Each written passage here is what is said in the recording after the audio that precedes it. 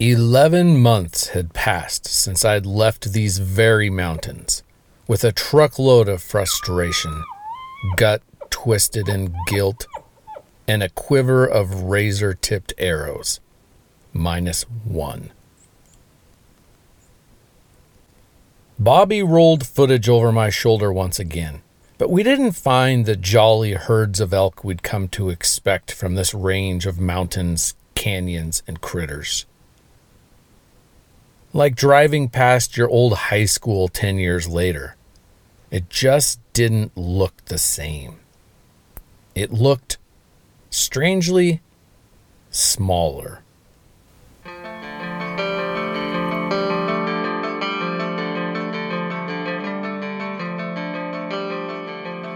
And after a few days kicking around the familiar trails and timberlines, it became clear to me it was time to move on. Time once again to wander.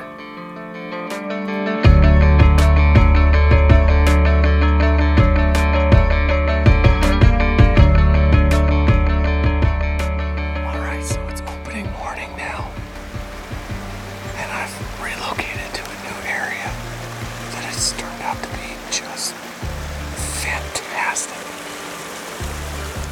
At least from what I've seen driving in last night. It's rugged terrain, a great mix of different kinds of trees and vegetation, really cool rock formations, pretty rugged, very, very few people. And here now on opening morning, I've just walked maybe for 10 minutes and I've spotted a nice 6x6 bull.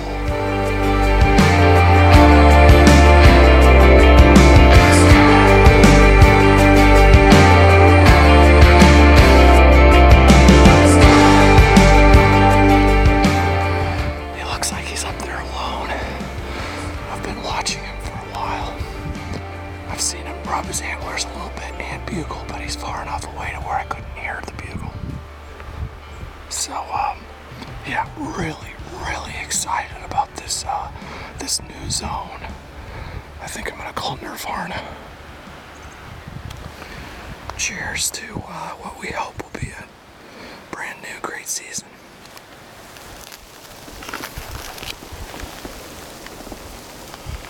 I got up in here to where that bull was at.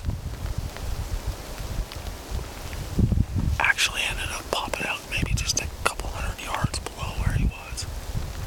I sat up here and called. Did a couple cow calls, rubbed the tree, did a couple small bugles. No sign of him, so I'm not sure if he's still up there or if he bombed out of there, but I think everything should have been good. The wind is shifty with this storm coming through. It's raining right now.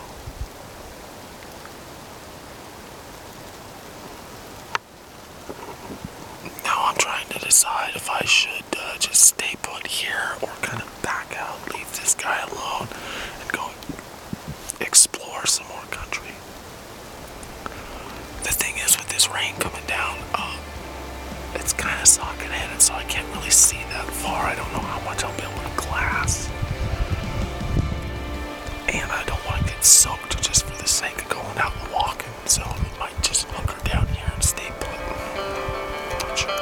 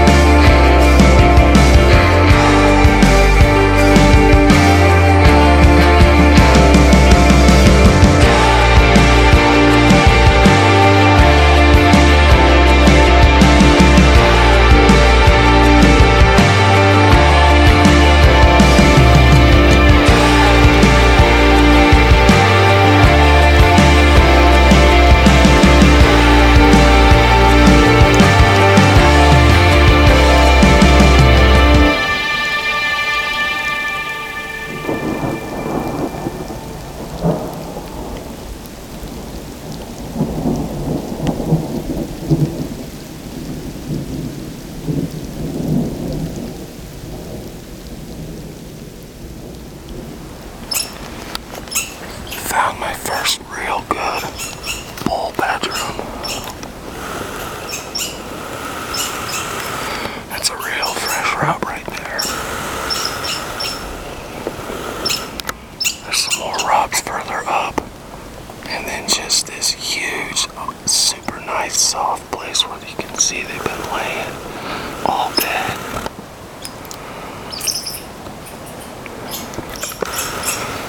And it's interesting. It's under a tree where there's been this squirrel eating tons of pine cones. And so there's all this soft, shredded pine cone on the ground they've been laying in. Oh God, there's a bull. Oh God, there he goes. God damn it, there he goes. There goes a bull.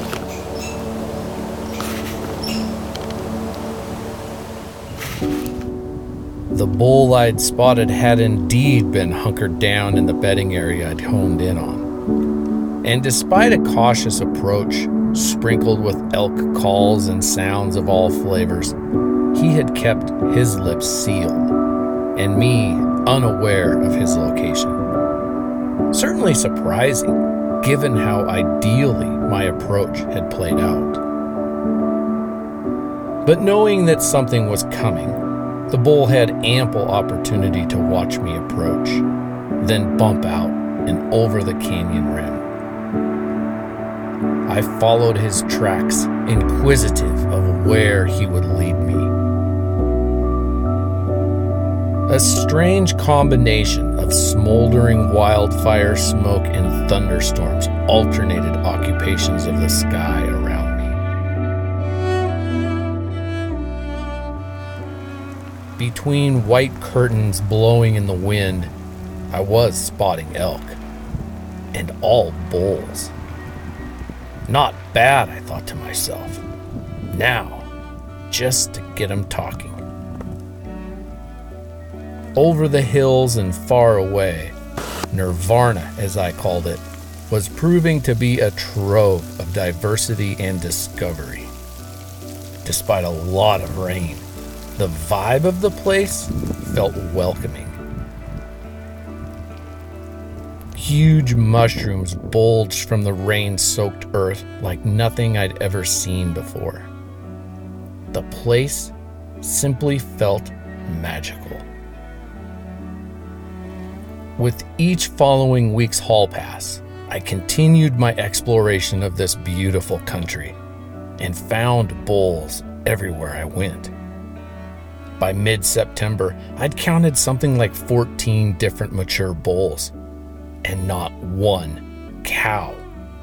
Nor had I heard even a single bugle. It made no sense to me that so many bulls would be holding together the way they were so late in September. I'd already witnessed classic rutting elk behavior a few ranges over in my previous zone. So why was this area so different?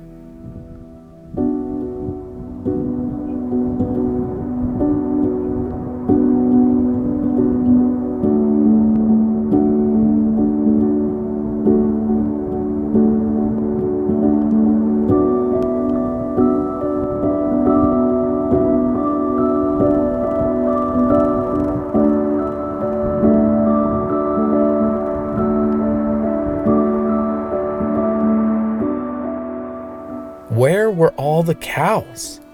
Why were these bulls completely silent, even at night? Without question, cow elk of the region were in estrus during this time. So why didn't this population of mature bulls respond to estrus calls? Even to come in silent if nothing else. In settings which I could see bulls, they'd barely even lift their head to look. Over the course of 3 weeks and subsequent trips, these questions only blazed brighter and proved bizarrely confounding. It was perplexing, although oddly entertaining. And the pure solitude I enjoyed kept my spirits from diving into the gutter. It was certainly a kind of hunting that I could tolerate, Granted, I was expecting the lid to blow off any day and have these big bulls rumbling over the top of me.